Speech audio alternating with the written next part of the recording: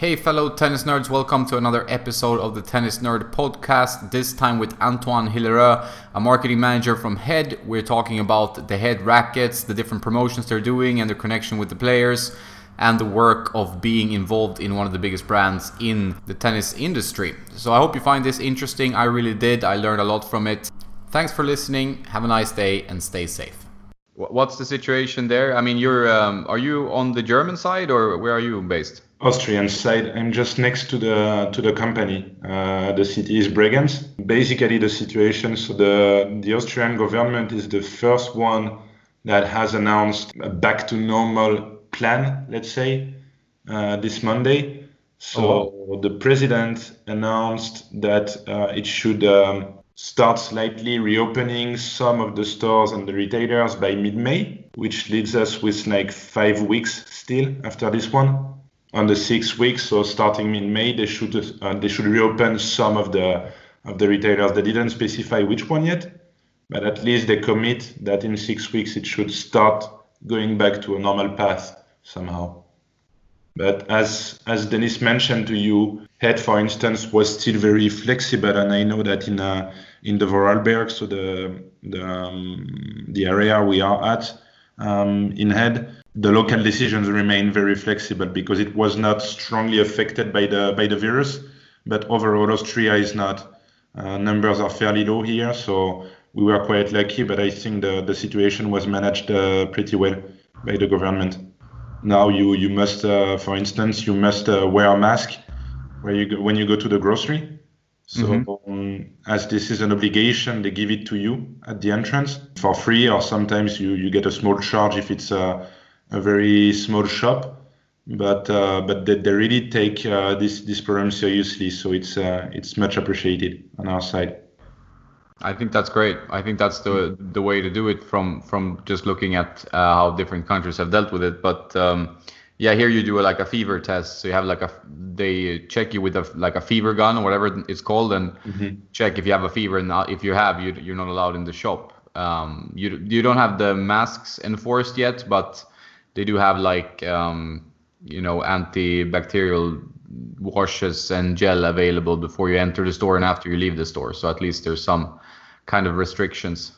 Yeah, they have it too in Austria. Next to the table where they distribute the masks, you have the gel dispenser where you can actually clean your hands.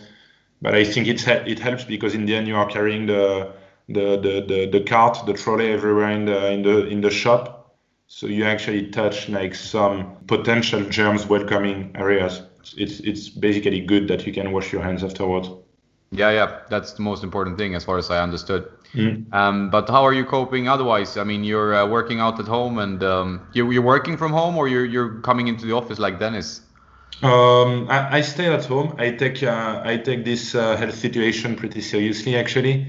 So I stick to the rules. Overall, I think this is my tennis mind. I stick in the frame and I don't get out of the frame. But no, I stay at home. The national decision, in Austria, has been to invite most of the companies to reduce the time of their workload. So this is the decision up to the companies. But we got our number of hours reduced. However, we keep doing our best. So I'm doing home office.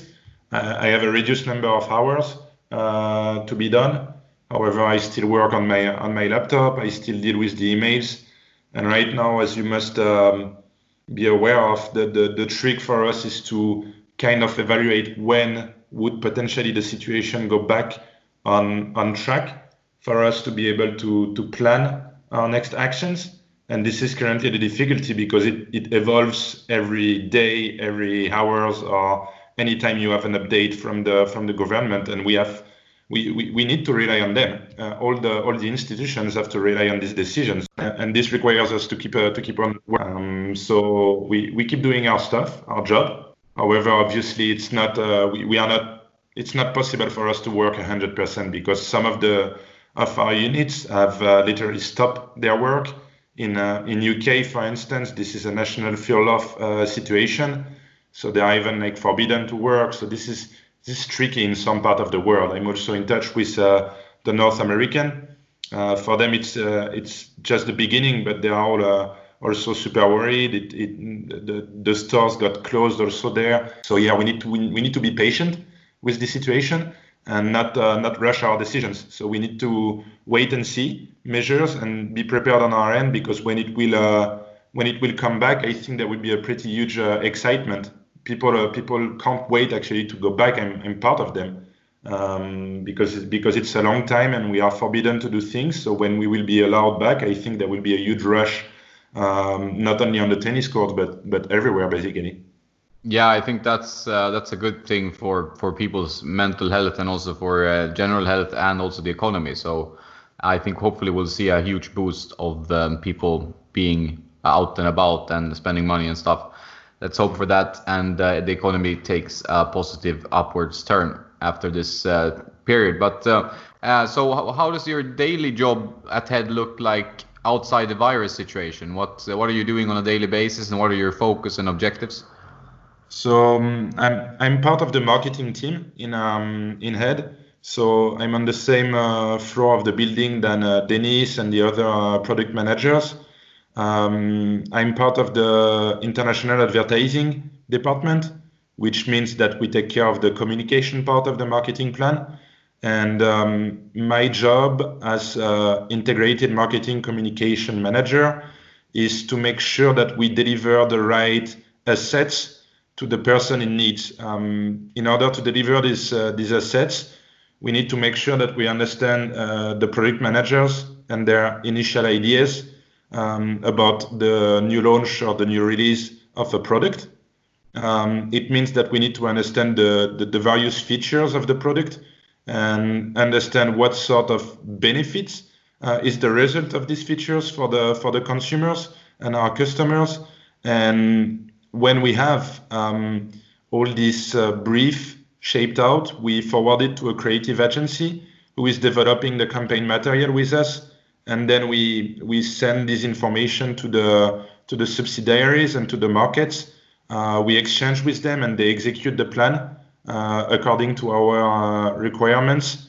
And from this, we run analysis to get better for the next launches. This would be the short story, let's say, for what I am doing. So overall, we need to look at various areas.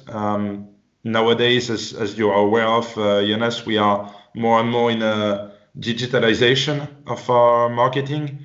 And this means that we need to focus now a lot on our website, on the social media, for instance, on direct marketing, such as newsletters, things like this.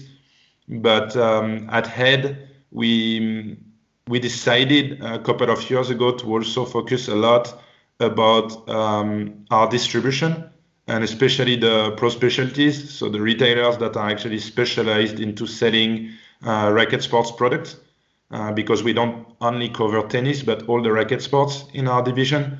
And this means that we listen a lot to the feedback of our markets, to what's happening actually in these brick and mortar shops, in order also to help them developing themselves with this digitalization that is going on everywhere. So we need to keep a look on everything, and we need to keep on acting on the trends. This is also part of the jobs that we are doing in our team.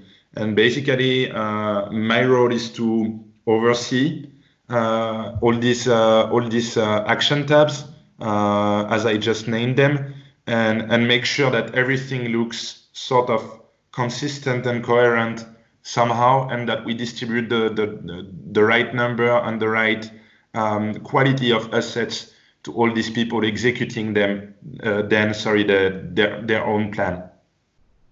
Have you seen any, I mean, has there been a huge shift in the challenge for like regular stores versus online? Is that something you've seen in your work the recent years?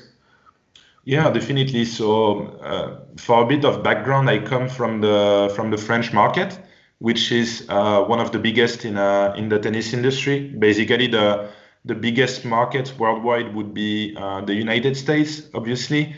France and Germany then come right after, because historically they are just like really big markets thanks to their federations. So I was in touch a lot with the French distribution and the retailers, and we had this shift recently, or we saw, let's say, a trend into the online retail. However, it's not necessarily a barrier for the brick and mortars. I think it's more and more tools that they have to use and leverage. However, it's our role as a brand to accompany them in this development. And for sure, not all of them are specialists about all this digital evolution. So we just need to understand with them what are their challenges. Because yes, to answer your question, there are for sure challenges. However, it's not an end, and we just need to accompany them and to explain them a bit how to work with the new tools that we develop also on our side, and how to use them basically to leverage and to surf on this wave rather than just sinking under it. Yeah, because definitely a change, and you're not seeing.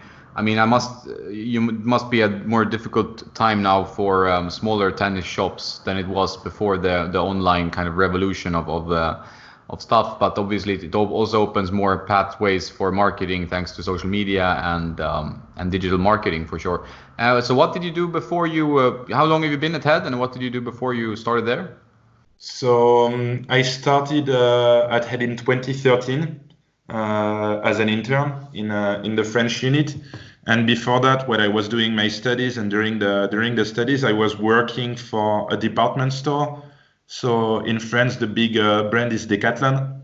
It's known worldwide now because they are developing a lot. I worked for them almost 3 years, not only in the tennis department, but also in other departments such as football, basketball, or let's say team sports, and also bicycles. It helped me a lot understanding the challenges of the markets, because basically in these department stores, what you see is obviously not a specialized advising. And I've heard a lot of weird speech left and right from the people in these stores because they weren't specialists in what they were doing, basically. So it helped me learn and understand that it creates even more confusion for the end consumer when you don't have the right amount of information available to you. And if it's beginning with the advisor or the seller that is in front of you, then it's not the right first step. From that onwards, I understood that I wanted to work for a specific brand and not necessarily in stores. And during my studies, I then decided to shift a bit, and I approached all the tennis brands in 2013 in order to do a gap year for one of them. Head was keen enough to answer me. Actually, it was in full transparency the only brand that answered my demand at the time being.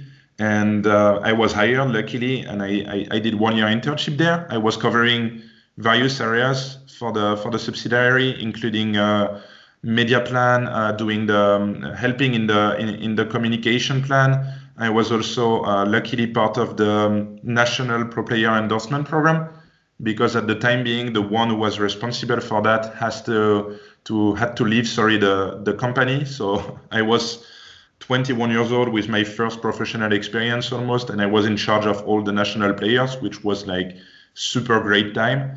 I was also helping to develop the program for the coaches, delivering them the products and their endorsement contract. I was also helping for the clubs, covering their orders and delivering the balls and the endorsement kit for them. And I did that for 1 year, and then they basically hired me after that. So I worked for France for the next 4 to 5 years. And then recently, so in 2018, I was called by the headquarters in order to take this part of the job a bit more internationally, keep on focusing on communication part. And basically, instead of supporting one national market, I need to support all of them right now. So this is exactly the same tasks, just a bit with a wider scope. It's an interesting story. Actually, Decathlon, they open even in Malta. Malta is a very small place, so I was surprised that they even tried to open a store here, but it's been quite successful, as I understand. This is a big company, one of the biggest in France. They belong to the top 40, and this is very active. Their mission is very different from the top end brand in each department. Decathlon mission is just to make sport accessible to everybody. So that's why you don't have the same amount of advice as you could get in a specialist store, basically. They reach for the volume and not for the qualitative approach. No, of course, that's the thing, that it's quite. I mean, they sell everything from bikes to tennis rackets and the clothes and whatnot. So it's a completely different path for sure. But your tennis background, did you play as a junior or did you come into the sport as a part of Head? So that's a good question. I'm a huge tennis enthusiast, and overall, I would say I'm a sport enthusiast. I follow everything. Right now, I have time to look at all the content available. So, for instance, lately I even looked at the Formula One reportage on Netflix. It was quite interesting. But for the tennis background, I started very young because everybody in my family was playing tennis. We all play at a very bad level. I clearly belong to the bottom of the pyramid, but I love this sport so much that I keep on playing it, even though my level is not that good. But I'm definitely not a junior. I'm a club player. And what I like in this sport is this club life part of it. Just going on the weekend on a space where I can talk tennis with a lot of fellas around more barbecue style than a court style. Even though I really like focusing on performance, and when I go on court and I step on the court, I want to give 100, even 120% of myself out there. But I also fancy the chill part, and I'm more this kind of beer and barbecue guy when it comes to tennis rather than just competition focus. That's nice, but you have a quite vibrant club life in France, right? That's a very, that's one of the strongest sports in France. It is, yeah. It's I think it's the second or the third federal sport. So in terms of official members, below obviously football. Football has like the double number figures than tennis. But then you have also horse riding that is pretty strong in France, surprisingly. And I think tennis comes third with approximately 1 million people playing it officially, so registered into clubs. And yeah, this is super strong, and that's what I appreciated as part of my youth. It's basically that I spent a lot of time at the club. In France, you don't go to the clubs only to play tennis, but then you stay, you discuss, you drink, you eat, you laugh. I even, for instance, remember in 1998 when we won the World Cup, I remember watching the final in my tennis club. So this is a pretty big thing, you know, rather than being in a pub or just in a public area, you go back to the tennis club and you watch it with your tennis friends, because then it becomes like some sort of a small family, and the association side makes you commit a lot into the local life, basically. That sounds really nice. It sounds like the way it should be, because I'm in Sweden. It's not really like that. It's more like you go there and then you play tennis and then you take a shower maybe and then leave. It's not that kind of social hub where you meet other people and you hang around, which I think is the best way for sports to be a part of society, if you can actually create more of a social atmosphere and expand it beyond the actual sport. Yeah, this is what I'm discovering now that I travel a bit more thanks to my new position at Head. In Germany, I subscribed to a club immediately because again I really like this part of the sport. And in Germany, it's basically the same. Well, you must know that this is a country where they appreciate the beer rightfully. So it's the same in the club. You have a small pub, and you have they also do like restoration, and people go there, but not only to play tennis. They stay, they discuss, and this is what I love. I really prefer where you go to the club like as part of your social hub, as you just described. I think you used basically the right terms, and this is what I love. Why I love tennis. One big part of it, actually. I've been last year to Japan, and I was totally discovering the Japanese market. For instance, in Japan, they copied a bit what's happening in the US. So they focus a lot about schools. And what's happening in Japan is that you belong to a team connected to your school or even your university. and you play like as part of this side of a team, right?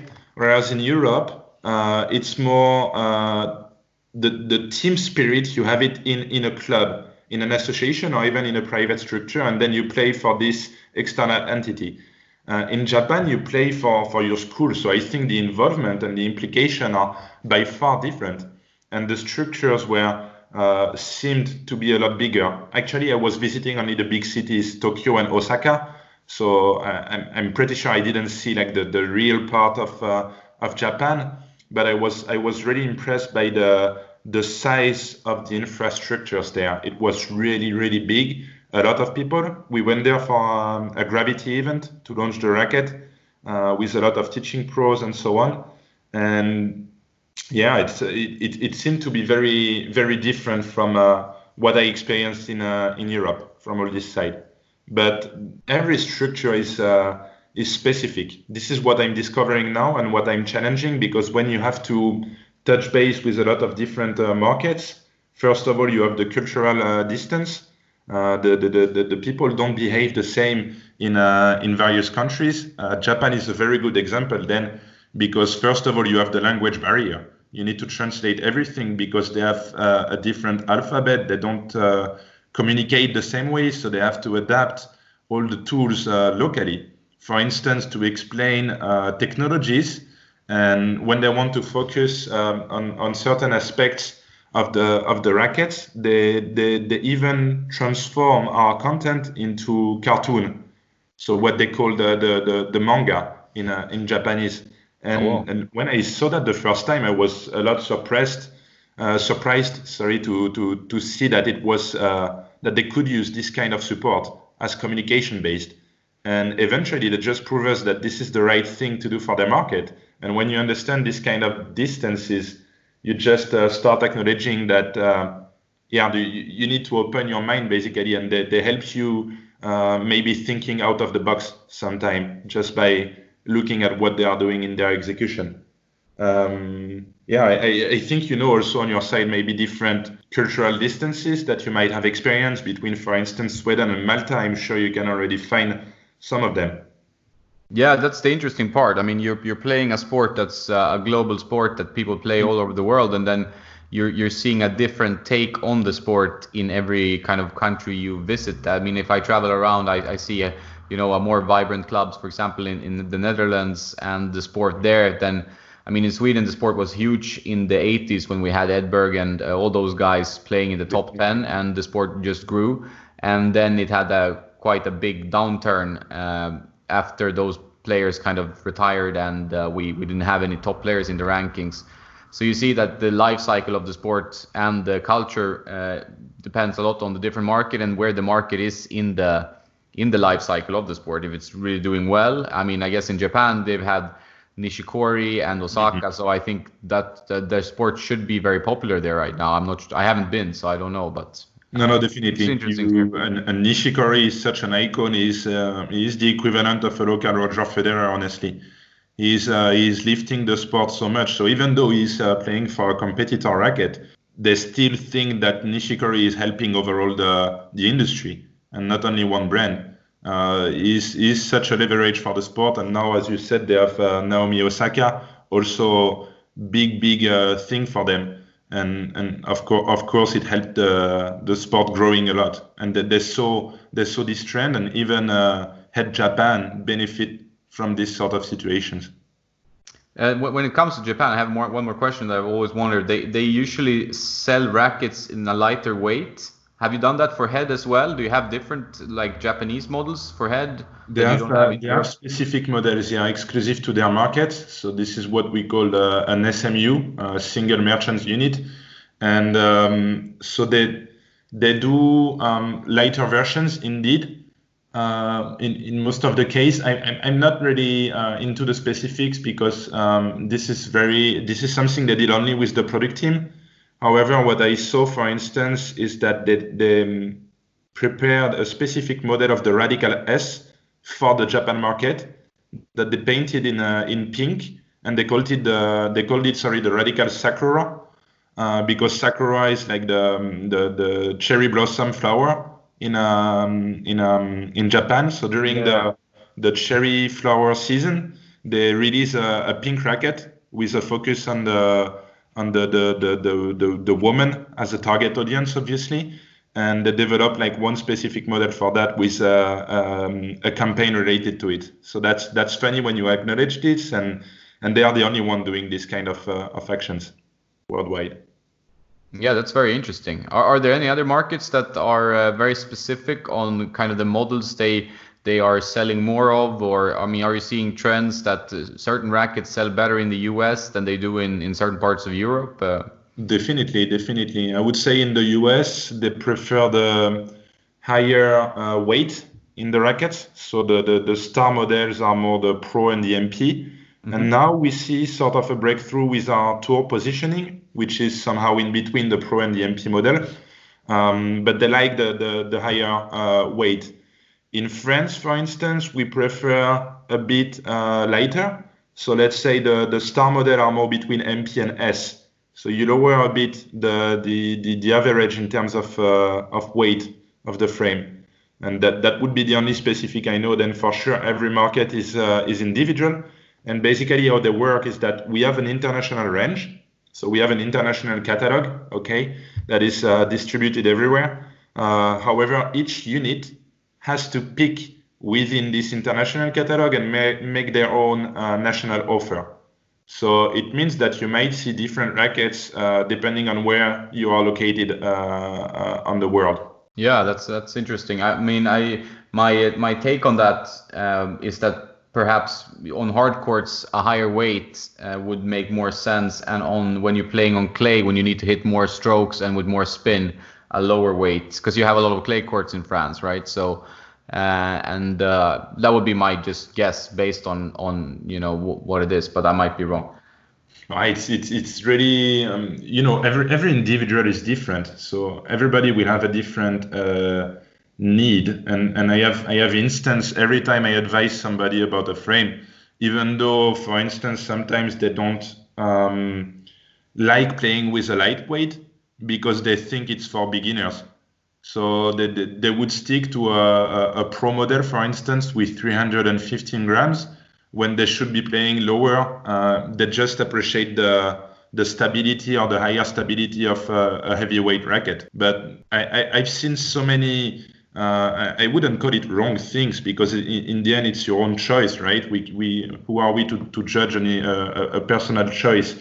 But one thing that come to my mind, I remember I was in Bercy in the stringing service, and all of a sudden we see a kid who is visiting the players area, and the kid has a sling on his right arm. He's 14 or 15 years old. He's coming to the stringing service, and the father is asking like, okay, my son just got a tennis elbow. What would be your recommendation for him? So we try to understand. We ask him, okay, what is he currently playing? And he's telling us that the kid is 14 years old and he's playing a 315 grams racket with a monofilament with a pretty high tension. And this is something that, we were stupefied with the stringers, because we're like, okay, don't look elsewhere. The problem is there, because maybe you didn't have a transition between like lightweight. So maybe you stepped like from 280 straight to 315, where you should have like a bit of progressive, change or switch. Maybe he didn't step to an hybrid string setup before he switched like from multifilament to monofilament, all these kind of things. And then for sure it's harmful for the body and for the arms. So then this kid ended up with physical issues. It's a pity, and I think this is what's really important in our job in communications, this educational part. We need to give our best in order to educate the people on our portfolio and how to understand how our structure is made within the head range. So we make sure that these tennis players out there end up with the right racket between their hands, because it's what matters in the end. People do bad choices on their own sometimes, but also sometimes they receive bad advice, or they look for the information online. And now that everybody is able to make their own comments, sometimes you listen to things that shouldn't be addressed to you, eventually. So I think it's our role as part of the tennis industry and as a tennis brand to make sure that we ourselves, when we diffuse some sort of information, it should be the right one and never being granted or whatever. So this is where we have to be tricky, because even on our end, we cannot claim that this is the right choice for somebody,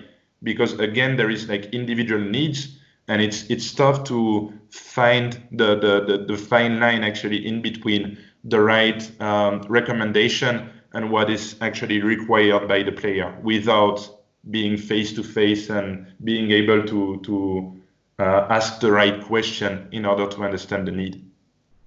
Yeah, I think that's one of the key challenges in tennis in general, is that there is a lot of misinformation, and a lot of players think that they should play with a similar setup to the pros, with a heavy frame, with a high tension, because I mean the pros need a lot of control, because they break strings on a almost daily basis, and you have club players that have you don't break strings within 6 months, and it's a completely different player characteristics, and you need to kind of make your choice of what you use depending on that. So I completely agree that there's a lack of information, and that's a kind of an educational challenge of what frame suits whom, and it's a personal thing, but still I wouldn't recommend many teenagers to play with a poly at a high tension in a heavy racket. It sounds like a recipe for disaster, really. No, definitely. But again, this is something. It's a challenge, as you said, because we don't have access to a one-to-one discussion. We wish we could, because it would be ideal to be in the position that you deal directly with the people, and then you are able to actually, again, understand the need and answer rightfully to it. This is what we do sometimes, and it's also one of our focus in Head. Basically, what we call trade marketing. So going into the clubs, organizing sort of a clinic, a demo day, and going like one to few, let's say, in terms of audience, and being able actually to put different rackets in the hands of people so they can test and compare themselves, and then pick the right one for them. Again, if I have one advice to give to everybody, is to give the time to try the racket, or anything. You change the string also, but you don't change a setup like from one day to another. This is something you need to get used to it. You need to practice a lot of hours, because you have body and brain memory that will sort of affect the feeling you get when you change from one racket to another. So you need to be patient in the process, and you need to take the time to make any change if you want to change the material at some point of your career path. Yeah, I completely agree about that. And I deal with a lot of players through my consultations and just talking to players from all levels. And it's you really see this kind of same mistakes coming up again. And it's mainly due to a lack of kind of misinformation, or maybe like not giving a racket, like you say, a certain time, or being a bit not relying on the wrong information, etc. So that's an interesting take. When it comes to your current racket line, I mean, have you been tightly involved in the release of some models? I mean, like the Gravity now, that's been a very interesting line of rackets. And how do you see your current lineup of rackets? I follow it very closely, because I'm part of the company for 7 years now, so I see the evolution that we did in the portfolio. But basically, I'm part of the graphene generation, because it started in 2013. So I just saw the evolution. I'm curious by nature, so I like looking at areas even though I'm not involved into them, and R&D is part of it, because I think like talking to the engineers, I could listen to them for hours, honestly, because it's so interesting to understand the process of developing a racket. It's such a complex development. It's crazy. Maybe you would have the chance to interview one of our engineer later on. I wish you could, because it's very interesting, actually.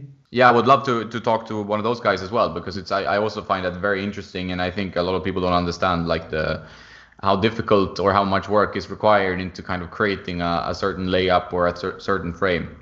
Definitely. And yeah, so now we have in the portfolio 6 major silos, basically. the Prestige, the Gravity, the Speed, Radical, Extreme, and Instinct. And it seems a lot, to the end consumer, and even ourselves, we are confused sometimes. However, it's necessary for us because with this individualization or customization approach, everybody wants to have his own racket. And for that, you need to develop a portfolio that is wide enough to cover each individual needs. At Head, we are benefit oriented. So rackets are sorted like from control to power ratio. Now we use what we call the CPI, so control power index on the rackets. So starting from Gravity, the Gravity line, you see inside the throat a number, a 3-digit number or 4-digit for the top line. But basically we put a number from 100 to 1,000 on the rackets that indicates if the racket is more control or power oriented, and the number goes from 100 for control to 1,000 for like maximum power. So all these kind of small things that we are doing are now helping people not only to distinguish where they are in our portfolio in terms of silo, but also which model is positioned into the entire lineup in terms of control power ratio, actually. Because then it varies within one silo. A silo, like for instance, Prestige stands for control and precision. However, within the range, you have rackets that are more powerful than the others. For instance, the latest add-on was the Prestige Tour with a bigger head size, 640 square centimeters, and for sure this one is more powerful than the Prestige Mid, or this historical 600 square centimeters. All these kind of things needs to be considered on our end in communications.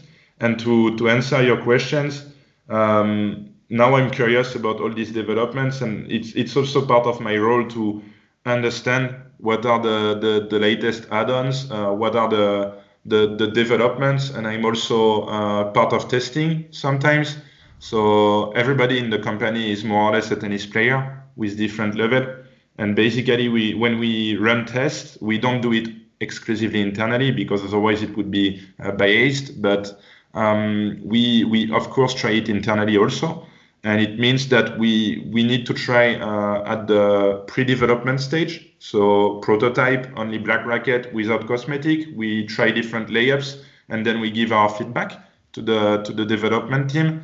And then, of course, when they have when they are more deeper in the process, and when you go in the development of the silo or the new frame you picked up, then you start testing various layups, and this is where it gets super complicated for me to feel the difference, because then you try layups about just different string patterns, different weights between two frames. And it becomes super difficult to judge blindly about the feeling and the feedback you could give to this racket. However, this is very interesting once again, and I feel lucky and glad to be part of this, because I feel like a child in Christmas each time they come back with a new pre-development, a new black racket or prototype to be tested. Yeah, it sounds like a lot of fun. So how long does it take usually? I mean, you get prototypes kind of all the time, and then from prototyping stage to, getting out to the market where you actually sell the model, it must be quite a long time. It's a long time, and then it depends if you do just an update on the racket, or if you develop a new mold. Obviously, each year we have to look at our investment and decide that we want to help one silo developing a bit more than the other, because then we have we need to brief the R&D team, and they cannot work on 10 projects in the meantime. So if it comes to an update on a current existing silo, then the time frame and the time range is way shorter. But if you want to develop something from scratch, like what we did in 2017 with MXG, for instance, this is overall a project of 5 years, I would say. If it's just an update on the frame, then you can shorten it to 18 months to 2 years, basically. Wow, it's a long time. When it comes to the MSG, I mean, what were your learnings there? Because it's, it's not a line anymore, I guess. But did you learn anything from the process, or? It's still distributed now. It became selective. It was challenging for us to be honest with you. However, we gave our guts to this silo. MXG was a strong development.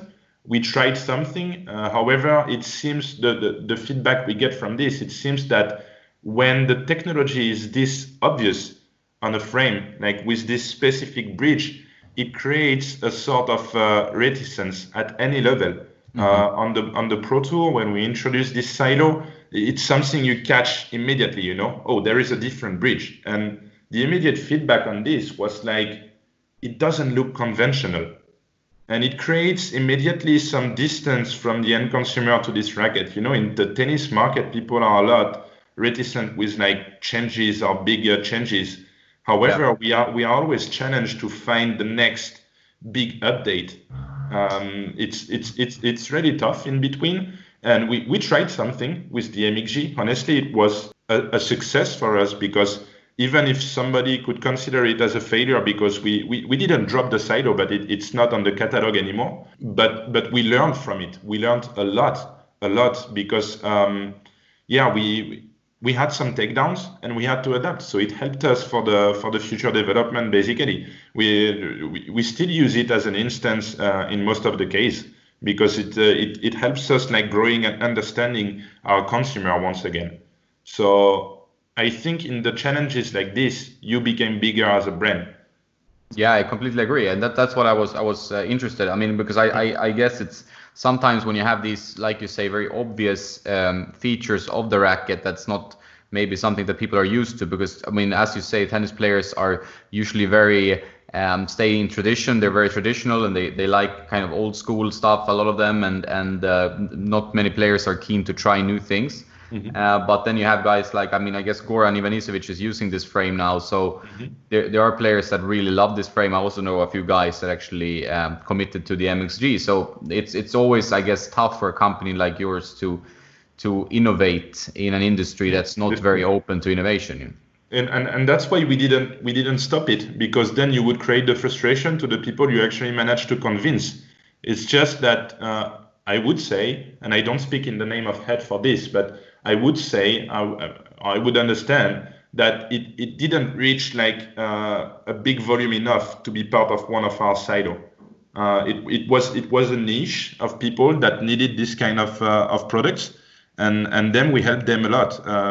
As you said, maybe some pros are keeping using it, but we know that some club level players are also using them, because the models that were quite successful in the MXG range were surprisingly the oversized one, MXG5 and MXG7. And these ones are still pretty successful actually. MXG5 was like a really good compromise, because then you have sort of a stiff racket that is oversized with extra length on the main strings. So you get actually a very easy power out of it. And for the short swing players, it's just ace. It's spot on. When they try it, they're like, whoa, I love it, because it's super easy to play. Yeah, I can imagine that. I mean, I've seen a lot. I don't know what's it called, but there's an old model. I think you're still selling it. It's a TI, it's like Titanium 6 S6. That's ultra popular among veteran doubles players. You see it like everywhere you go, you see this racket, you know. And I think this one shares some similarities to that frame, where you get that very, very easy for power, and it's stable enough to handle volleys for doubles players. So there's kind of a racket for, you know, every player or whatever, you know, you would say. So there's always someone that's gonna like this racket more than the others. And on the other hand, if you look lately, the Gravity at the opposite was pretty much a strong success immediately. And we were sort of surprised by the result, because now if you look, so after the first year we sold it, and it's not even one full year, it was 6 months. Now we saw that it belongs to the top selling silos within our range. So it goes in the group, the leader group in terms of volumes with the Speed and the Radical after 6 months in the market. And when you see this, you try also to understand what contributed to the success. And I think what contributed to the success of Gravity is that this is something that really sticks to our DNA. as head. Flexible racket with a lot of feeling, a lot of responses, and also the mix of this part of our DNA and something that fits to the new generation of player with a sweet spot that is shifted upwards. It proved us that for this development, we managed to understand what was the consumer needs, which is helping a lot for us. And obviously we are happy about how it's going so far for the Gravity, because we managed to convince a lot of players that this is a good addition to our setup. And I think it's good to point this out also sometimes. And it seems that extended to the Gravity line, it seems that the Graphene 360 Plus extension to the Graphene technology was also sort of spot on, because again, I think this is something that stick to what we want to get out to the people as part of the brand image of Head, what it represents to the end consumers. Yeah, I thought that the Graphene Plus is the best graphene racket so far, and I really, I'm as you know, I'm a huge fan of the Gravity line and also the new prestigious and speed rackets. So I've really seen a big progression in that kind of line of graphene frames. When you introduced graphene, has it been like a journey? I mean, I know a lot of like racket crazy people, they are not super happy about graphene until now, I would say. Has it been a tough journey, or it's been selling really well, but it's just been the more old school people that have, you know, really not loving the more stiffer feel of the older graphene frames?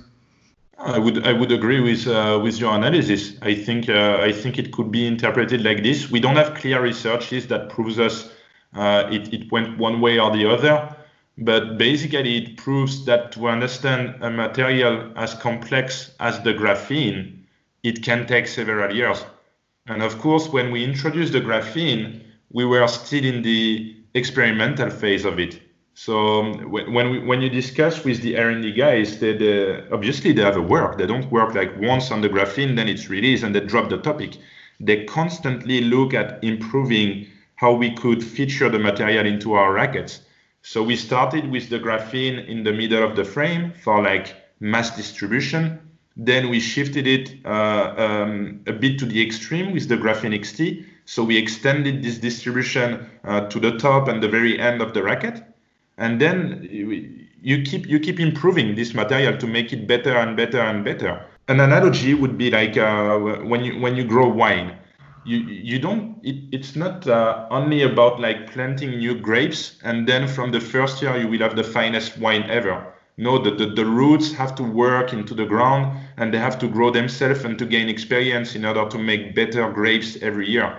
This is exactly the same when we work with a new material. And the length and the duration it takes to us to understand a new material and to implement it into the supply chain, this is basically what you have right now. This is the analysis. And I was happy as part of Head to see the development of the graphene rackets, because it doesn't stop getting better and better. And now it seems that we really understood how to take the maximum benefit of this material. So I'm pretty sure we're going to keep using the graphene because this is a really strong material. You don't have a better ratio between lightweight and resistance in the market right now, in the carbon market. And now with some process, so for instance, Graphene 360 Plus still uses carbon. The spiral fibers are carbon made, so it's not like a new material progress, but it's just like a matter of construction. So the layers of carbon, as far as I understood, are overlaid in a way that shapes like a spiral. So when actually the racket bends, it accompanies the flexibility of it in order to get more response and more feedback from the hoop of the racket. So this is what creates in the end this ball pocket feeling when you hit the ball, and this longer contact and time that you have with the ball. So in the end, you feel that you have indeed more control and a better feeling with the ball. To understand that, you have to run a lot of tests, a lot of analysis. You need to run them through machines to analyze a lot of data, a lot of numbers, and find the fine tuning between that. And this doesn't take like 1 month. You have to analyze it for months, for years, and to keep improving. And to answer your part about the graphene, it has been a success immediately. We saw it in our numbers. So we don't know what's the correlation, if it's with the material or also because our players were also performing and lifting up the brand during this time, because in the early 2010s, Djokovic was just like the hottest player on the tour. 2011, he was performing a lot, like winning streak about 40 matches or something like this. Of course, it helps the brand leveraging, its image worldwide because they are carrying our brand image. Or we don't know if it's also product related, but we think it's a combination of both, and that we had the right development. And of course, we will keep on doing better. We believe otherwise we would stop our work right now. But this is not the case. We will keep improving and we will keep finding fine tunings into the setup to make them better every year. No, I agree with you. I think it's you have to understand that to understand the material and to develop like a really solid product. I guess you need time. That's always the case with any kind of industry. Really, you rarely find the first generation of a product to be the best. I mean, there might be cases, but not always. How involved are you when it comes to working with players and kind of player shootings and marketing around players? So it's not my inner responsibility myself. We have one member of the team that is actually doing the connection, and she is the one responsible for social media. Sorry. Basically, our relationships with the players are more about right of image. When we use them on a support, they need to make sure that we don't conflict with any of their other partnerships. These kind of things we have to pay attention at. We need to make sure on the photo shooting that they look at their advantage, or that we don't spot a huge aureola of sweat in their jerseys. This kind of details. For us, it's also a big discussion on how we can help each other's improving our image, and this is very interesting as part of the business. And yeah, I'm involved more in the process of preparing all the shootings beforehand, and setting up the strategy or the objectives behind them. But I'm not on site doing the pro player shooting. We have a team dedicated to that. However, I also do some shootings, but more close to the ground players. For instance, last year we went to the Ferrero Academy in Alicante, in Spain, Juan Carlos Ferrero, and we did a footwear drills shooting with ITF players there, and this to me was also a lot enjoyable, because then you talk about other pro players that are not the one under the spotlight, and I think they have also a very interesting understanding of the sport, and they live it totally differently. So when you go to this sort of academy, then you see a bunch of kids or teenagers about between 15 to 18 years old training their ass off because they want to become the new world number one. And that's also a part I appreciate, rather than the stars and stripe or the big names only. Of course, we all dream about becoming the next Djokovic, the next Nadal, or the next Federer. But I think behind all the top players, there is a bunch of players, us, the intermediary players on the secondary tour, and this is also something I fancy, besides the pro players connection only. Yeah, I can understand that, and it's nice to see how much work is required to become a pro player of any level, and the work that these kids and juniors have to put in. It's quite, for a lot of people who haven't been involved in that, it can be quite a shock. One question I wanted to ask more about the rackets is when you work on the design of the racket, of the different racket lines, how does that work?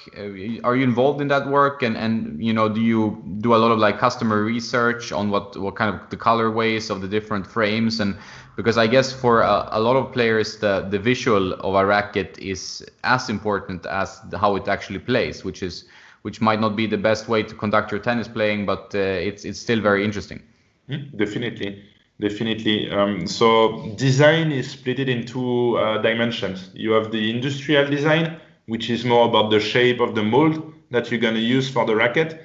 And in this direction, we work a lot, inspiring by the car industry. It was the same for the racket. Now you see a bit more rounder lines because it just looks more modern, right? As you saw in the car industry in the past years, they went from straight lines to more curved and more dynamic lines. And we are doing the same and following the same path into the industrial design of our rackets.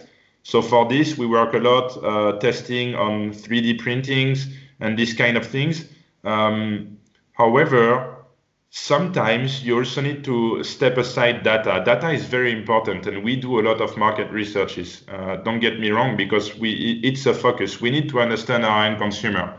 However, data has its own limits, and sometimes you also need to rely on gut feeling and to trust your instinct. Sometimes. And for design, it's a lot like this. I mean artwork, cosmetic about the racket, because we talk about colors and about things that people will be very subjective about.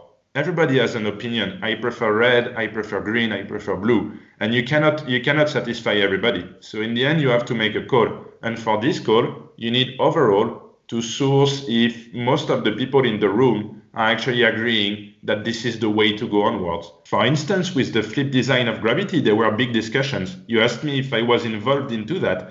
I don't have a big voice into this decision, obviously. This is something that directors are there to make a final call, but they ask everybody. They ask every opinion. And then it's considered or it is not, because you belong to the majority or not, basically. But they ask everybody, and we don't do big researches, but we go in clubs. We ask, for instance, so for this flip design on Gravity, we asked obviously Sasha Zverev beforehand if he was okay with this concept, because if he doesn't want to play a flip design, then the project is just over. Then we went to the clubs. We asked kids about this design, if they asked it, if they liked it. Sorry. Then we asked older players, but we work more in focus groups. So we work in small groups and we have constructive discussions about that. And this is how it works. But mainly the end decision is about like guts and instinct once again. And you need to trust your product and to trust the design in order to market it afterwards. Yeah, because it's a huge investment. If it takes a few years and then the design is a part of the whole sales process and the success of the product, and then the design is not appealing to the consumer, it can really hurt sales, I guess, and for people to even try the racket.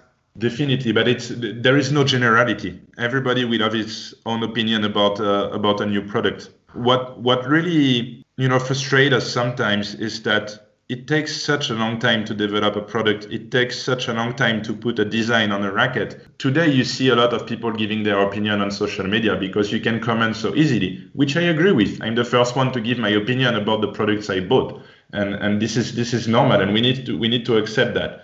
The one that are very frustrating as comments, that you can see live is sometimes you develop the racket like 12 months ago. So the cosmetic is done. Now you can start like thinking about how to actually market it and start producing it. And people just throw out there when you reveal the design that we copied somebody, or that it already exists, or that we did the same than somebody else. This is what really hurts us, because of course we look at the competitors. Of course we look at each other, and we do what we call benchmarks. So we just try to understand what's their portfolio, what they stand for. But if we do that, it's because we don't want to replicate the same things as them. And this is where we got a lot frustrated when we released, for instance, the new Radical, and people are saying, oh, these colors have already been used or whatever. I know this is 1% of the people. Otherwise, this is the one you remember in the end as part of the not the development team, but the team at headquarters. And this is really frustrating for us, because the rackets has been thought like months ahead. And it's not because it's launched like 3 months after another one that we copied it. It's impossible for us, because it's done way before that. And this is one thing I would like some of the tennis players out there to understand, basically, or to take as a learning from the discussion we are having right now. Yeah, that's a good point. I mean, the time it takes to develop products in general is you have to understand it's a long period of time, and a lot of work and investment and hours behind it. And people should understand that, but I think in general many don't. You've been also around tournaments a lot, I guess. Have you been watching a lot of interesting live tennis? Yeah, luckily I've been even on the backstage. When I was working in France, we were covering some of the big tournaments as part of the endorsements. So when it's the case, basically us as brand, we often supply the balls for tournaments, but sometimes we also cover the stringing service. That was the case for us in several tournaments back in France. So I was lucky enough to be part of the Rolex Paris Masters for 3 years. As part of the stringing service team. Then we did also the endorsement for the Montpellier tournament, ATP 250, which was more like a close event and very interesting also to be part of. And luckily I've been also participating or looking at some tennis in Monte Carlo or in venues like Roland Garros, which is a tournament that I honestly have to appreciate. Like when you are French, you live for this clay tournament because it's just the one that you can see on public TV, and I have been lucky enough to be part of these tournaments a bit on the backstage and being able to see what's happening on the background of it. Yeah, it's watching tennis live is the best thing, and that's what I think we all miss right now. What do you think of the French Open move to September? Is that you think that's going to happen? I don't know if it will happen or not. I think the president of ATP gave his sort of approval to this recently. I think it's just my opinion, so I take off my head cap for this for what I'm saying right now. I have to agree with a lot of people that when they announced it, maybe it was not the way to announce it or not the time, to announce it. However, they are under big time pressure because they have big budgets involved and they had to take a decision. So I think we need to understand. And right now, everybody is starting to acknowledge that this might have been the right solution because we need these Grand Slams to happen.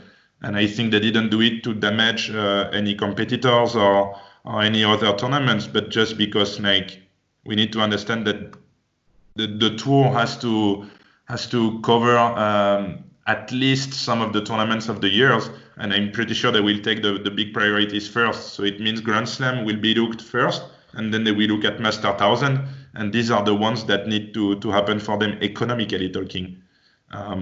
So either you agree or not with the decision that the French Open did.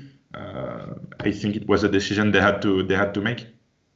Yeah, I think it required some guts, but in general, I think I can understand why you need to act quite fast and in your own interest in one way, because you don't know what's happening in the world, and you need a lot of time to prepare a tournament of this kind of size. That's why also Wimbledon decided to cancel so early, because it's the amount of time needed to prepare such a tournament and for everything to be committed 100% with sponsors, for the crowds, for people traveling there, etc. It's a huge undertaking. So you need to kind of book your spot in the calendar when everything is moving really early.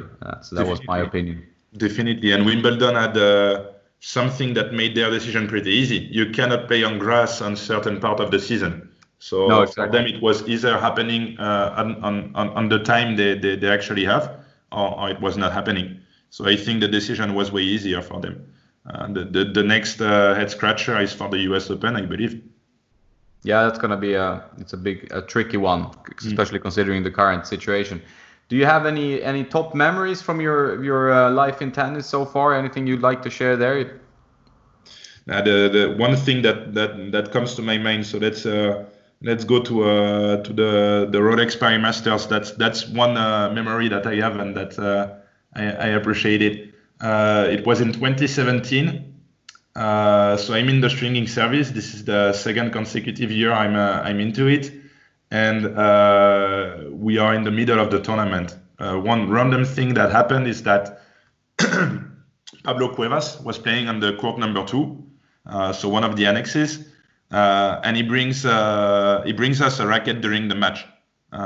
So he's playing a very small frame with like the Pro Cap, a dense string pattern 1820, and he's playing a combination of two very stiff strings in an hybrid setup. So already when you have this kind of rackets arriving in an express during a match, you know that the stringer will have like a sad face for a while, because he has to give his gut for 10 minutes and try to string this racket as fast as possible, and basically like damage his fingers, and that's something that hurts, and takes a long time. So the stringer starts doing the racket, and he's done with the mains. And when he's turning the racket, he's just acknowledging that there is a breach on just above the shoulder area. So the racket is like literally broken. And he's telling me, shit, I don't know if I should actually continue doing it, if I should stop, if I will damage it even further, or I don't know what to do. So he's asking me to look for the supervisor and ask something around, because the instructions they have as stringers is to not like string a racket that is already broken. So I try to reach the supervisor. I go around the court too, and the supervisor seems to not be around there. So I don't have time to run around the whole tournament venue, because basically Cuevas is in the third set. So if you want to bring his racket, we have only a short time ahead of us. So I go to the court, I wait for the changeover, and I cannot talk to Cuevas straight away because it's just forbidden. So I ask the referee, and I tell him that the racket is breached and that the frame seems to be broken. So we have to take a decision if we keep on stringing or not. Cuevas is understanding what I'm saying. I'm conversing in French because the referee is Dumoussois. And Cuevas is understanding because it's Latin.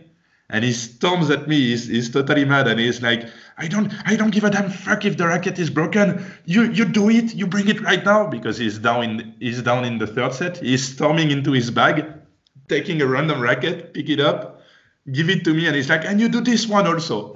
I look at the score, and he's like down 4-3 in the third set. So there's no chance we do this new racket like in enough time before the match end up. So I go back to the stringing service. I tell the stringer, okay, you have to finish the racket, and I also give him the new one, so that the stringer is totally devastated. He has to do like a new strong racket in a short amount of time, so he knows he has to work like for the next 15 minutes still on this tough racket to be strung. End of the story. Cuevas lost his match. He comes back to the stringing service afterwards, so it's the end of the tournament. He's just picking up his reels. But we are face to face. It's late in the evening. There is nobody in the stringing room because the stringer is gone for like a visio call. But anyway, I'm face to face with Cuevas, and Cuevas is apologizing. So he's actually acknowledging that he reacted a bit harsh, on me during the match, which I didn't care because he was in his match. So he can do anything basically during this time. And he is apologizing to me. And he's like, sorry, I shouldn't have behaved like this. I'm very sorry, but it was the 10th of the match. Anyway, it's beginning of November, and Cuevas is like ending up his sentence saying, and Happy New Year. And then he left the room. That was a funny story. Yeah, that's a funny story. Yeah, I guess, being in the stringing service during such a large tournament like the Paris Masters, it's got to be very stressful, and you're going to get a lot of weird and interesting requests and dealing with player tensions and so on.